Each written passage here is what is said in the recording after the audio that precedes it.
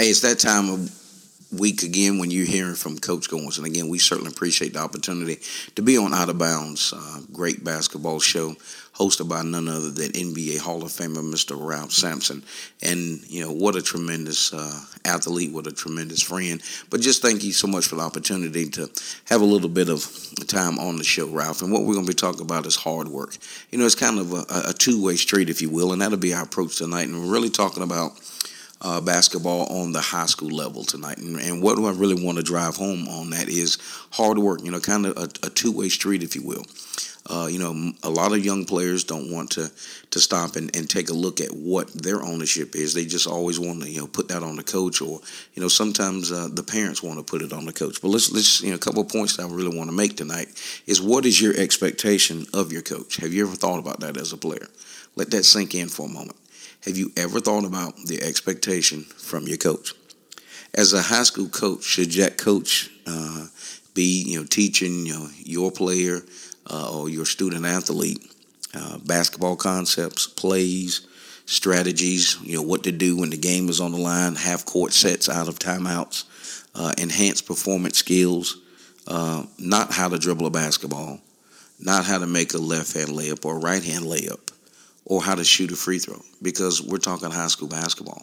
So if that student athlete arrives in the gym, is a 10th, 11th, or 12th grader, and coaches have to take time out of a serious practice segment in order to teach them how to make a layup, we are eroding the game. We are not enhancing the game, and that's where our segment tonight is hard work. So what we're going to challenge is, what are the fundamentals that you as a player possess?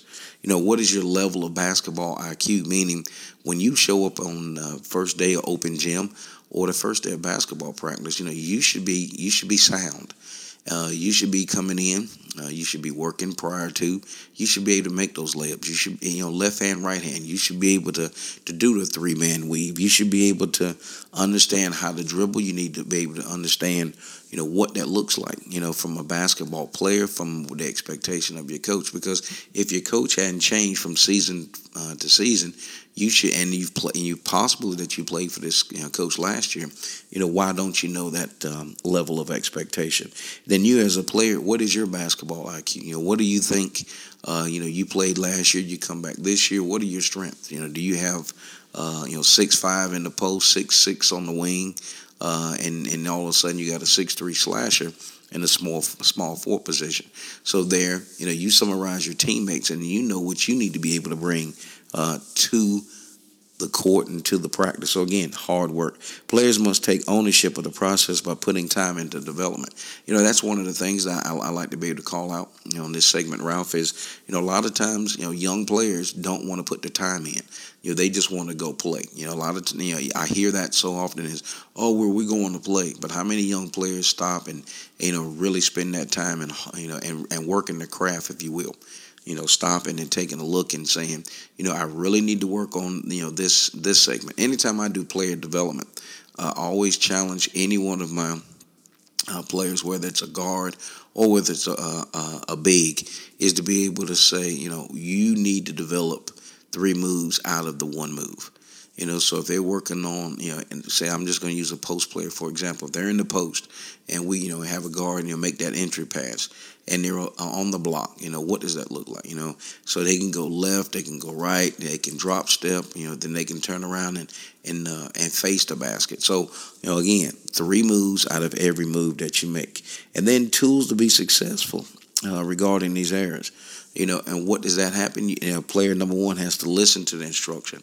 A lot of times, players want to arrive in a gym or want to work out, but then they don't want to take the feedback. So you have to ask the question is, what work are you doing outside of game time in order to get better? And that's what we are speaking of.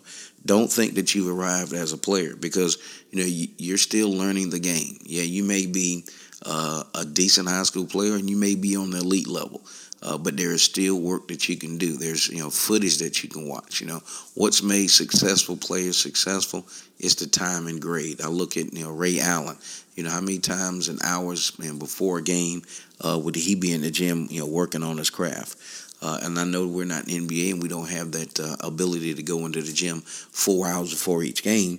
And I'm not speaking of that, so hopefully you're not trying to take us down that path. But my challenge to you is, when you have the opportunity, when you get in the gym, most coaches will, they can set their schedule up, on Saturdays or prior to the season when a kid wants to work and that coach sees that passion. A lot of times they will make their way in order to get that gym door open, so therefore they can get in there and that kid can really home in on that skill set. Because when they don't do it, who loses? That's when most coaches realize that, when you're out here and you're not really giving the all to whatever reason, you don't want to give your all, then that's when you have to really question yourself and say, am I the player, or am I giving the game what I need to give the game? And so in that whole regard, so once you go in and you've put a little bit of time in and you work very hard, how about finding somebody that you hold in high regard as it relates to basketball skill, basketball knowledge? And then here's the thing, they need to take a look at you in game time action. They need to take a look at you in the open practice, again, open practice, and that's arranged by your coach. And then get a little feedback session. Feedback is breakfast of champions. How do you, as a player, sit down with someone, again, that you've asked, to take a hardcore look at your skill, and then be able to take that feedback and then, put an action plan together and say, this is what I'm going to work on before the season or during the season. And there's nothing wrong with it. A player can get better as time goes.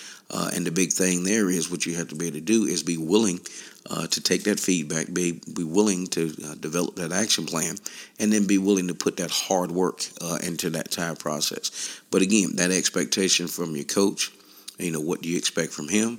And then what does he expect from you? A lot of times as players, that is something that you need to go make sure that you have that open line of communication with your coach to be able to go in and say, Coach, what do I need to work on prior to the season? What do I need to work on after the first couple games? And then apply that whatever which way that you need to. So, and then here's the thing. Don't dwell on the mistakes. You learn from those mistakes. You have to have a short memory in basketball. It's all about, the positive balance, the positive body language. Every shot that you take, you need to take that shot just like it's going in the bottom of the net. And if it doesn't, okay, great. The sun's going to come up. You need to hustle back down on the other end of the floor. But hard work will allow you to be able to control your emotions and be able to not worry about, what the coach is going to do if you miss the shot, not worry about if you turn the ball over. What you have to do is play your game. And then in that repetition or that time, you'll be able to sit down with your coach after the game or after a couple games and say, Coach, I notice, when this happens, this is what I feel is going to come quick.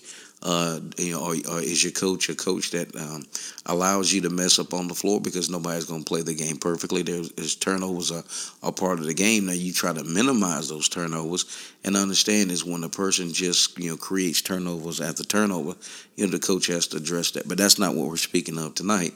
It's just being able to say, how do you take a negative situation and kind of put it off to the side and move forward? And that's what we mean by making sure that you are dialed in the right way and not be worried about, the quick whistle or having to play and with that frame of mind that if I make a mistake, the coach is going to pull me out with the quickness. And I've seen that in my entire basketball career, that a lot of times that happens.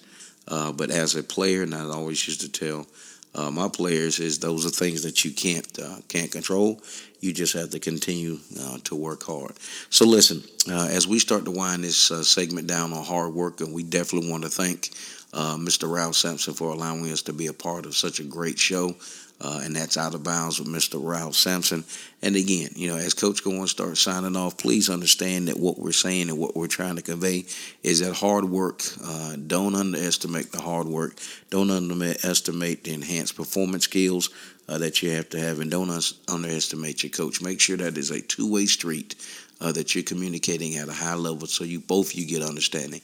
As we start to wrap this week's session up on hard work, this is Coach Goins, and I just definitely want to thank our gracious host, Mr. Ralph Sampson, for allowing us to be on this weekly show and just giving a weekly topic. And always remember, hard work won't hurt you. Focus on what you need to do. Communicate at a high level with your coach and make sure you guys understand each other's expectations. So until next time, this is Coach Goins, always looking for players, always looking to do great things, and always looking to give back. And we'll see you in the gym.